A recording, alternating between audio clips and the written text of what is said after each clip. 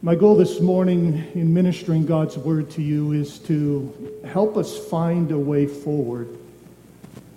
A way that is marked by comfort and encouragement, but simultaneously by a sense of challenge. Challenge to our consciences. I hear challenges to our consciences and something of a provoking of our mission for the sake of Christ and the gospel. And to help us move forward, I want to invite you to the Old Testament book of Jonah. You probably didn't do devotions in Jonah this week, but it is a part of the Bible, and it is one that I think is particularly relevant for our moment. And what I'm going to do is very unusual here. I'm going to take the time to read the entire book of Jonah, so that we see through this historical record of an actual event some 2,700 years ago, the heart of God for all people. Please follow as I read the book of Jonah, chapter 1. Now the word of the Lord came to Jonah, the son of Amittai, saying, Arise, go to Nineveh, that great city, and call out against it, for their evil has come up before me. But Jonah rose to flee to Tarshish from the presence of the Lord. He went down to Joppa and found a ship going to Tarshish. So he paid the fare and went down into it to go with them to Tarshish, away from the presence of the Lord. But the Lord hurled a great wind upon the sea, and there was a mighty tempest on the sea, so that the ship threatened to break up. Then the mariners were afraid, and each cried out to his God, and they hurled the cargo that was in the ship into the sea to lighten it for them. But Jonah had gone down into the inner part of the ship and had lain down and was fast asleep. So the captain came and said to him, What do you mean, you sleeper? Arise, call out to your God. Perhaps the gods or the God will give a thought to us that we may not perish. And they said to one another, Come, let us cast lots, that we may know on whose account this evil has come upon us. So they cast lots, and the lot fell on Jonah. Then they said to him, Tell us on whose account this evil has come upon us. Was it your occupation? And where do you come from? What is your country, and of what people are you? And he said to them, I am a Hebrew, and I fear the Lord, the God of heaven, who made the sea and the dry land. Then the men were exceedingly afraid and said to him, What is this that you have done? For the men knew that he was fleeing from the presence of the Lord, because he had told them. Then they said to him, What shall we do to you, that the sea may quiet down for us? For the sea grew more and more tempestuous. He said to them, Pick me up and hurl me into the sea. Then the sea will quiet down for you. For I know it is because of me that this great tempest has come upon you. Nevertheless, the men rowed hard to get back to the dry land, but they could not, for the sea grew more and more tempestuous against them. Therefore they called out to the Lord, O Lord, let us not perish for this man's life, and lay not on us innocent blood, for you, O Lord, have done as it pleased you. So they picked up Jonah and hurled him into the sea, and the sea ceased from its raging. Then the men feared the Lord exceedingly, and they offered a sacrifice to the Lord and made vows. And the Lord appointed a great fish to swallow up Jonah. And Jonah was in the belly of the fish 3 days and 3 nights. Then Jonah prayed to the Lord his God from the belly of the fish, saying, I called out to the Lord out of my distress, and he answered me. Out of the belly of Sheol I cried, and you heard my voice. For you cast me into the deep, into the heart of the seas, and the floods surrounded me. All your waves and your billows passed over me. Then I said, I am driven away from your sight, yet I shall again look upon your holy temple. The waters closed in over me to take my life. The deep surrounded me. Weeds were wrapped about my head. At the roots of the mountains I went down to the land whose bars closed upon me forever. Yet you brought up my life from the pit, O Lord my God. When my life was fainting away, I remembered the Lord, and my prayer came to you into your holy temple. Those who pay regard to vain idols forsake their hope of steadfast love. But I, with the voice of thanksgiving, will sacrifice to you. What I have vowed I will pay. Salvation belongs to the Lord. And the Lord spoke to the fish, and it vomited Jonah out upon the dry land. Then the word of the Lord came to Jonah the second time, saying, Arise, go to Nineveh, the great city, and call out against it the message that I tell you. So Jonah arose and went to Nineveh according to the word of the Lord. Now Nineveh was an exceedingly great city, 3 days' journey in breadth. Jonah began to go into the city, going a day's journey, and he called out, Yet 40 days, and Nineveh shall be overthrown. And the people of Nineveh believed God. They called for a fast and put on sackcloth, from the greatest of them to the least of them. The word reached the king of Nineveh, and he arose from his throne, removed his robe, covered himself with sackcloth, and sat in ashes. And he issued a proclamation and published through Nineveh, by the decree of the king and his nobles, let neither man nor beast, herd nor flock taste anything. Let them not feed or drink water, but let man and beast be covered with sackcloth, and let them call out mightily to God. Let everyone turn from his evil way and from the violence that is in his hands. Who knows? God may turn and relent and turn from his fierce anger, so that we may not perish. And when God saw what they did, how they turned from their evil way, God relented of the disaster that he had said he would do to them, and he did not do it. But it displeased Jonah exceedingly, and he was angry. And he prayed to the Lord and said, Oh, Lord, is not this what I said when I was yet in my country? That is why I made haste to flee to Tarshish, for I knew that you are a gracious God and merciful, slow to anger, and abounding in steadfast love, relenting from disaster. Therefore now, O Lord, please take my life from me, for it is better for me to die than to live. And the Lord said, Do you do well to be angry? Jonah went out of the city and sat to the east of the city and made a booth for himself there. He sat under it in the shade till he should see what would become of the city. Now the Lord appointed a plant and made it come up over Jonah, that it might be a shade over his head to save him from his discomfort. So Jonah was exceedingly glad because of the plant. But when dawn came up the next day, God appointed a worm that attacked the plant so that it withered. And when the sun rose, God appointed a scorching east wind, and the sun beat down on the head of Jonah so that he was faint. And he asked that he might die, and said, It is better for me to die than to live. But God said to Jonah, Do you do well to be angry for the plant? And he said, Yes, I do well to be angry, angry enough to die. And the Lord said, You pity the plant for which you did not labor, nor did you make it grow, which came into being in a night and perished in a night. And should not I pity Nineveh, that great city, in which there are more than 120,000 persons who do not know their right hand from their left, and also much cattle? This is the word of God. This is a story, brothers and sisters and friends, not about a humongous fish. It's a story about a very merciful God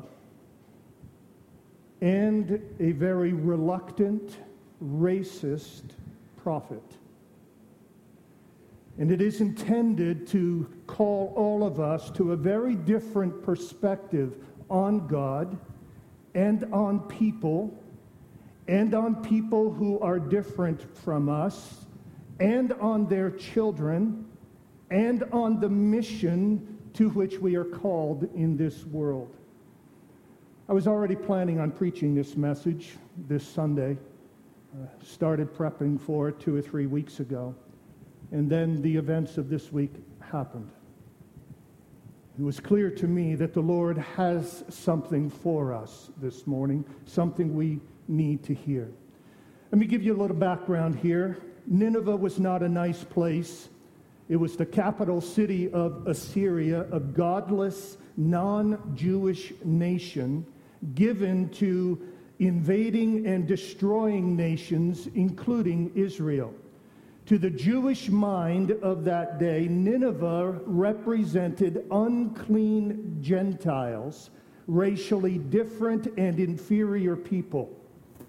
Nineveh represented threat, it represented danger, it represented opposition, oppression, and enemy. And so Israel hated Nineveh. If we define racism, as Webster's dictionary does, as a belief that some races are better than others, the people of Israel, including Jonah, was a nation of racists. Jewish and Jonah racism tended to be rooted in two seed beds. First of all, the Jewish people of that day thought that Nineveh was worse than them.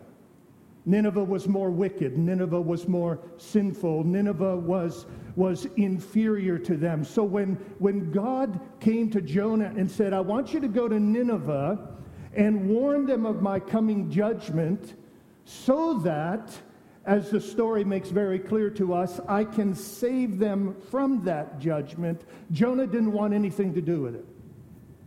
Jonah said, in effect, I don't want those people saved. I don't want those people forgiven. I don't want those people on an equal status with me.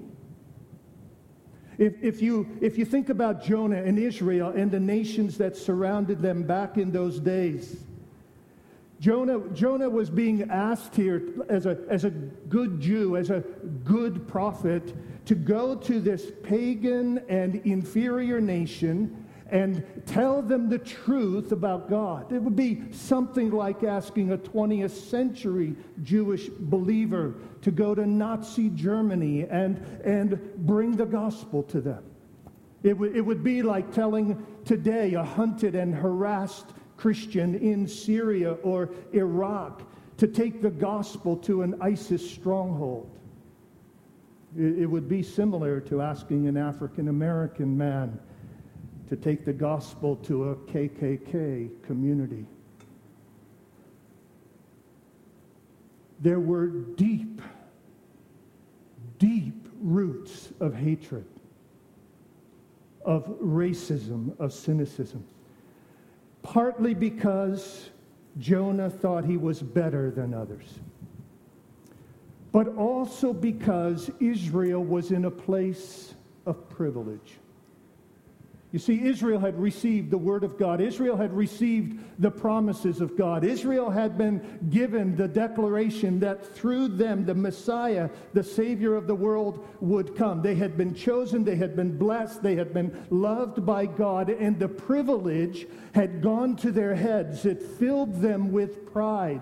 The Bible makes it clear, Old and New Testament, that privileges made the Jewish people feel superior, feel they were special, feel they deserved certain things, and they were happily and comfortably distant from everyone else. The Jews had privilege. Jonah had privilege, and they didn't want to lose it. You see, they had taken, this is how privilege works. They had taken real privileges. What's a privilege? It's an undeserved blessing, an undeserved opportunity. They had taken privileges and by presumption and pride had turned it into privilege, into a badge of honor, a badge of superiority, a sense and assumption of entitlement, a place and of power and prejudice. we need to talk about privilege. We just do. In every age, in every place, privilege happens. It does. And when it does, it is spiritually dangerous for everyone. For everyone. But the problem with privilege is that very often when you have it, you don't know you have it. You don't recognize it. You don't see it. You assume it and presume upon it. And so it is, by and large. There are some exceptions, but by and large, in our day, in our country, in our world, white Americans are in a place of privilege. We've had all kinds of privileges, undeserved blessings and opportunities, powers and protections, systems and structures and resources for life and recourse when we're in trouble that are ours just naturally and just because we were born into them, that do not belong to others, though they have every right to them, that come to us because we happen to be the majority. And the result is that, by and large, whites do life in our culture walking a gradual downhill slope, while many others do life struggling uphill, struggling against the privileges. The more I engage with my African American friends and brothers and sisters, the more obvious all of this becomes to me. Something I didn't see before. And the more impossible it is to deny. And the more aware I become that to deny it is to perpetuate it. It is to continue it. As a pastor and as your brother in Christ, I do worry here about two things. I worry about excessive white guilt, perhaps over things that we were not aware of, we weren't thinking about, we weren't conscious of, but are now conscious of, and how do you process that? And I worry as a pastor and brother in the Lord about excessive Black or African American self-righteousness in terms of turning the table and condemning whites. Let's face it, brothers and sisters,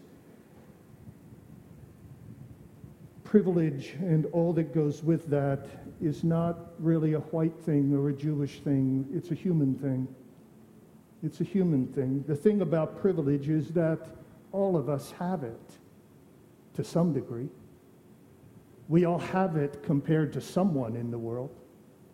We all have more freedom, more opportunity, more right. The incline is not as steep for us as it is for others. We all have privilege to some degree. And if we have it, most likely, we come to think of it as our right to have, and we don't want to lose it, and we don't want to presume on it, or we do presume on it, and we often abuse it. And if we don't have as much privilege as others, we want it and we envy it. And if we happen to get more of it, then we hold on to it and we don't want to lose it. And then we abuse it. And it's a human issue. It's a human issue. But it is an issue. Whether we have privilege or not, it produces smugness and pride, a blindness to other people's condition, injustice and inequity, superiority, ignorance of, indifference to others. It produces envy, doesn't it? It produces covetousness. It produces rage, and we could go on and on. Pretty much every evil imaginable has been produced by these things. And so what do we see? We see that Jonah and Nineveh was a small picture of a human problem. We see that Jonah and Nineveh is a miniature version of a giant issue. It's a still frame that has been cut out of or sliced from the age-old film of human history. And so we need God's help. We need grace on every day, in every community, in every nation, in every community, in every neighborhood, on every block, in every home, in every family, in every relationship. We need grace. God, help us. God, help us. How do we get to where we need to be? How do we at least begin to bridge the gaps? How do we at least begin to understand?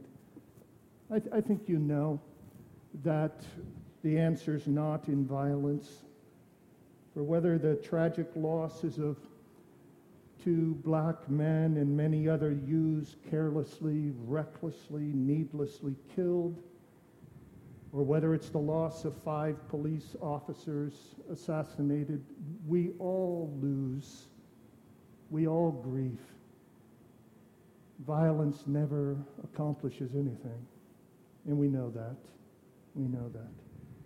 If violence isn't the answer, neither are elections, I'm afraid. Neither are politics and policies and laws. They're good. They can help because they can get laws in place that at least keep us a little bit in check. At least keep us from a little bit of the evil that we are capable of. We must see, though, that not even social action or education or improved living conditions or more money, these things are all needed, but they can't get to the center of our need, can they? They can't get to our heart. A pastor standing up and pontificating, or politicians standing up and pontificating, not going to fix it. Not going to fix it. The answer, and with God as my witness, I don't say this glibly and I don't say this flippantly, the answer, and it's the only answer that is transformative, it's the only answer that gets to the heart of it, the answer is in capturing the heart of God as it is poured out on us in love, capturing God's heart and then manifesting it to others. The answer is in those of us who know the love of God in Jesus Christ. The answer is in those of us who have been blood-bought by Jesus Christ, who have been forgiven by the riches of the grace of God. The answer is for us to choose to pursue true, deep, attentive, humble, respectful, repentant, action-taking neighbor love in each other's direction. That is the answer. A love that gets in real close to others, that presses in to get to know real people who really matter. A love that enters so deeply into the moment that it weeps over the sadness and weeps in the sadness of our black brothers and sisters, for they are sad beyond words and weary of the sadness. It is a love with a desire to hear, one that presses in to those we just don't understand, to those who seem most unlike us or most bigoted toward us or afraid of us or angry with us, pressing in to find out why they feel the way they feel. A love that will stand and fight together for justice and due process in a world where it seems to so rarely happen. Justice and due process for each man and every woman and every young person, regardless of the color of their skin. A love that stops to ponder the fears and the rage of others and cares enough to seek the real reason. What is the real reason?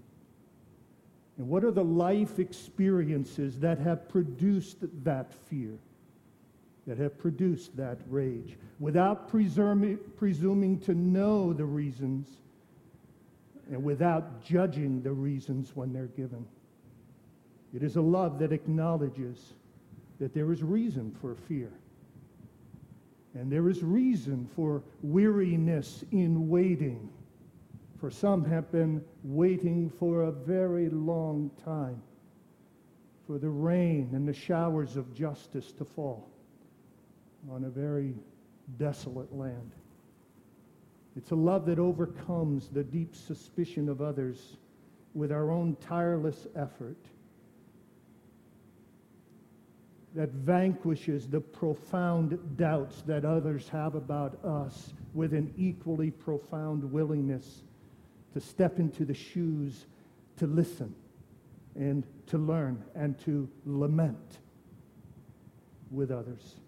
We each need a heart that is so affected by the love of God in Christ that we refuse to answer anger for anger. We refuse to answer stereotype for stereotype. We refuse to answer prejudice with prejudice and violence with violence. We need a love that joins our hearts in crying for justice and longing for peace and aching for love for one another. And we need a love that looks into every single face we see. Every face we see. And sees in the eyes of every human being we look at an image bearer of God, who is an individual man, woman, young person, child, created with distinctive individuality and desires and goals and dreams and faith and hopes and ambitions and needs and hurts and cost to life. And we need to respect and value and cherish and listen and learn and love from each one. From each one. We need the heart of God. Jonah just didn't get it. Worse than that. I mean, you read the book, right? You just read it's Jonah. What are you thinking, man? What are you thinking? What is the matter with you? But the heart of racism was so strong within him that it wouldn't loosen. The only way you can change a racist heart is by having a new heart.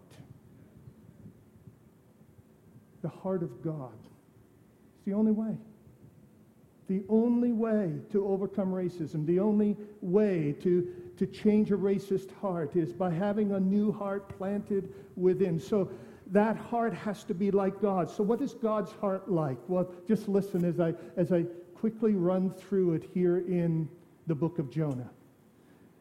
God, in his heart, is eager to forgive you and your neighbor.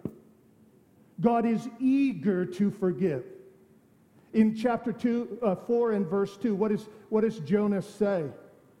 He says to God, I knew that you are a gracious God and merciful, slow to anger and abounding in steadfast love and relenting from disaster. Jonah says, God, I knew you were like this. I knew you were eager to forgive. I knew you were merciful. I knew you were gracious. I knew you would forgive these people. I knew it. That's why I didn't want to do it. But he was right. That is what God is like. God is eager to forgive us. He is willing to forgive us. He is waiting to forgive us. He is a God who pities us. He is a God who has compassion on us. Now, of course, this assumes that we know we need to be forgiven. That's the problem with most people, right? They don't think they need to be forgiven. Well, we do. Yeah. Most people sit around worrying that God is going to be unfair with them. Friends, you don't have to worry about God being unfair. It's not in his nature to be unfair. A dog could fly before God could be unfair. God can't be unfair. What you have to worry about is God being fair. What you and I have to worry about is God giving us what we deserve. What we have to worry about is getting what is coming to us. Because you look in the mirror, I look in the mirror, and I see a sinner. Now, a sinner saved by grace in Jesus Christ, destined for glory. But take Jesus out of that picture, I see a sinner. I see guilt. I see shame. I see worthy of death. But God is eager to forgive. God is willing to forgive. God stands poised to forgive. God is eager to forgive you. He's eager to forgive your neighbor, whoever he or she is, whatever he or she is like. God shares this eagerness to forgive equally with all of us. That's part one of the heart of God that we need to have. Part two, God is not a racist toward any of your neighbors. God doesn't favor one over the other. That's the point of this book. That's the point of it. That's the point of it. The point of this is, Jonah, I love all peoples. Jonah, you're not special. You are, if you're one of mine, but so are they. You're not different. You're not better. You're not more loved. God is no respecter of persons. For God so loved the world that he gave his one and only Son. You want to know how eager God is to forgive? He gave his Son to make it possible to forgive you. He said, the sins have to be punished. The guilt has to be atoned for. I don't want to damn them. I don't want to condemn them. I don't want them to die. I will go in their place. I will bear their punishment. I will take the heat. I will take the cross. I will experience the equivalent of hell so that they don't have to. So that all they have to do is repent and believe in Jesus, and they'll be forgiven forever. And that's for everybody who will repent and believe. Everyone in this room, it doesn't matter where you're from. We got 15 to 20 different ethnicities in Risen Hope Church. It doesn't matter. You're all welcome here because God welcomes you. And because God offers his mercy and his grace to all of us. Every tribe, every tongue, every language on the face of the earth is going to be represented in heaven singing, hallelujah, worthy is the Lamb who was slain. And friends, that makes racism look really ugly, doesn't it? This is the heart of God. He is eager to forgive you and your neighbor. He is not a racist toward any of your neighbors. He is a God. He's a God who loves your neighbor's children. I want you to hear this one. He's a God who loves your neighbor's children. You say, Tim, where do you get that? I get it from the last verse of the book. Should I not pity Nineveh, that great city in which there are more than 120,000 persons who do not know their right hand from their left, and also much cattle? Let me just pause. If you thought that God never got sarcastic, I beg to differ. There are different parts in the Bible where God is pretty sarcastic. This is one of them. The last phrase here, there's much cattle in Nineveh. It's like God is saying to Jonah, you care more about your plant than you do about people. So shouldn't I pity the people? And shouldn't I pity the very young people, the little children who don't know the difference between their right hand and their left hand? And Jonah, if you're not concerned about people, how about the cattle? What about the cows? Who's going to save the cows? See what God's doing? He's pointing out the evil absurdity of his racism, of his bigotry, of his heartlessness for his neighbors. But in doing that, what does he say? Should I not have compassion on all the little children. I think about it sometimes. I say, if I can't love my neighbor who's an adult for whatever the reason, well, I should love him at least for his children's sake. Here's a motivation to witness. Motivation for the witness for the kids' sake, for the children's sake, the children who are without Christ, the children who are lost, the children who are growing up clueless in this generation. Witness and tell people about Jesus for the kids' sake. So God is saying, I love children. Let the little children come to me. Jesus said, let them come to me. There's so much more here. Let me just say this. God issues a warning, but his warning is a mercy. It's a mercy. If you ever thought about it, the fact that there's punishment for sin shouldn't surprise us. In a just and moral universe, there better be punishment for sin. There better be justice someday, or else a whole lot of evil is going to go unfixed. The fact that there's punishment for sin is logical, rational, and moral. It needs to be. But what doesn't need to be is warning about the punishment. The warning is mercy. You read, repent, for in 40 days you're going to be overthrown. And you say, ooh, fire, brimstone, angry God. No, merciful, kind, patient God. Because he could have done it on the first day and been just. But he says, no, I'm going to warn the people because I love the people. And I want to draw them with warnings into my mercy and into my grace. And it happened here. And so we have a God who warns in order to show mercy, and then a God who relents as soon as they repent. And if you're here this morning and have never repented, never turned in faith to Christ, here's the promise of God. Repent and he will relent. You repent of your sin and God will forgive you your sin. You came in a condemned, on your way to hell sinner. You leave a forgiven, justified, on your way to heaven saint. That's how it works. That's the mercy of God.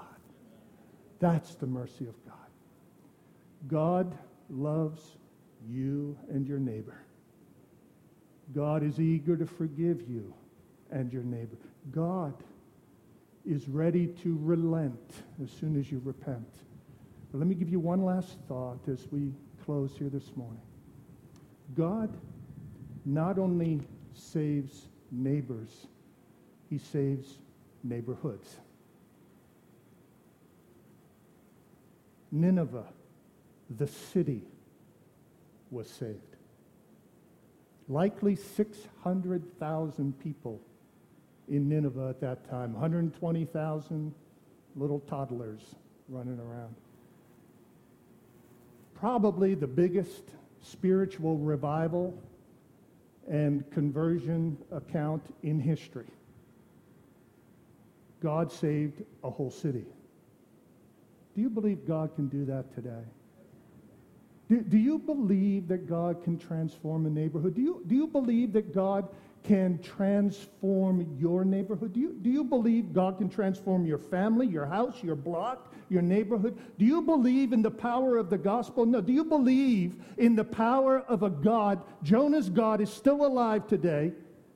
Do you believe in the power of that God to transform Drexel Hill, to transform Upper Darby, to transform Havertown, to transform Philadelphia? Do you believe God can do this today? I do.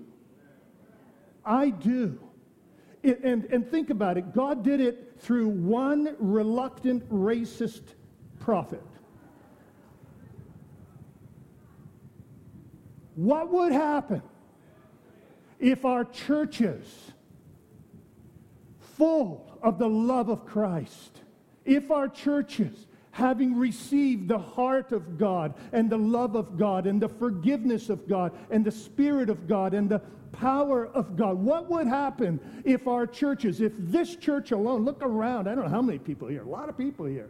We're going to have to move. It's full. You know, so what would happen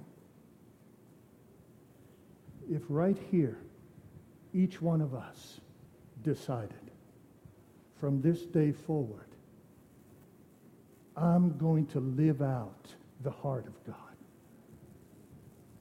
A heart that is eager to forgive my neighbors. A heart that loves every neighbor without partiality. A heart that is willing to forgive, willing to love, willing to serve, willing to understand. Brothers and sisters, what would happen if right now, right here, realizing that we cannot change our world, but we can change ourselves,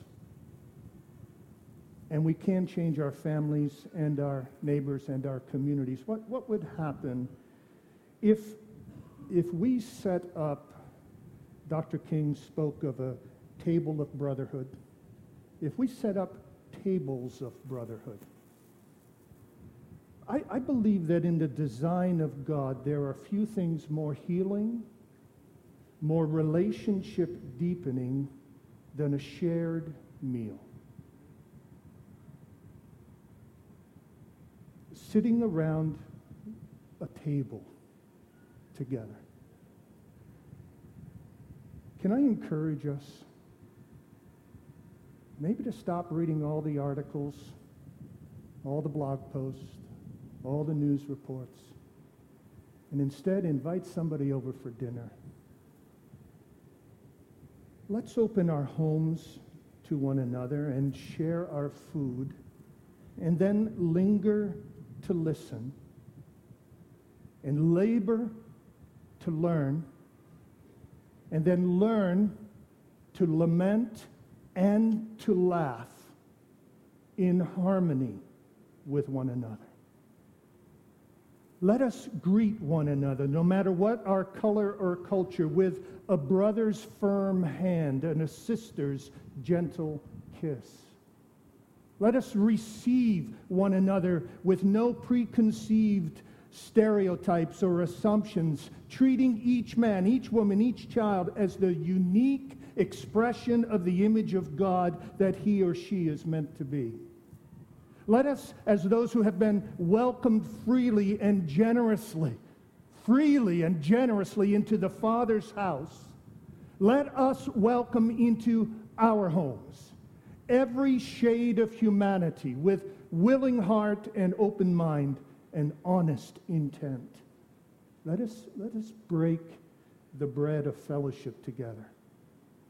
Let us drink the wine of grace in each other's homes, around each other's tables. And there let us sit and let us stay until the darkness gives way to light, until ignorance is swallowed up in understanding, until distrust yields to hope, and until we become what we are, one in Christ.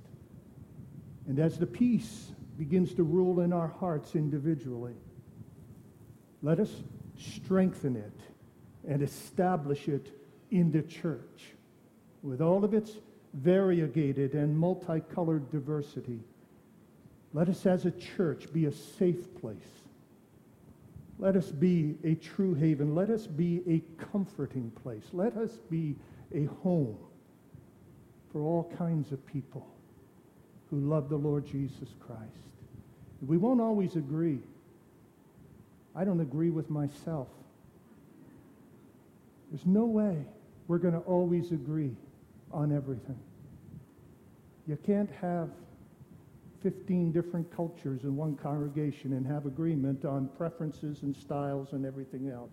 We may not agree, but let's be a place where differences are not merely tolerated, they are celebrated. And that's not just a nice-sounding phrase. That's a commitment we have to make. Where differences, not just tolerated, they're celebrated. Where diversity is not merely permitted, it's praised. It's gloried in.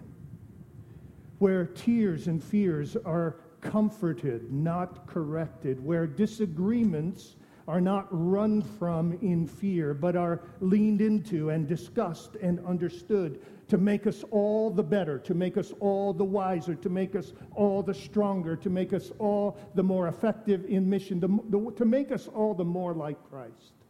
Amen. The more like Christ. And then, and with this I close, with peace in our hearts, with love in our spirits, with unity down into our bones, and with steel in our spines. Let's step outside the church into the community. And let's start talking the love of God in Christ to everyone we meet. And let's see what happens to Drexel Hill and Upper Darby and Philadelphia and beyond. Oh, Lord, come. Oh, Lord, come. We need you, Lord. Keep us from the Jonah heart. Give us your heart, oh Lord. Fill us with humility, with grace, with wisdom, with discernment, with confession, with forgiveness. Fill us with your heart, O Lord. In this moment, in this place, in these people, for your glory. Please, O Lord, come. Baptize us again in love for one another, that the world may know, that we are yours. To your glory we pray. Amen.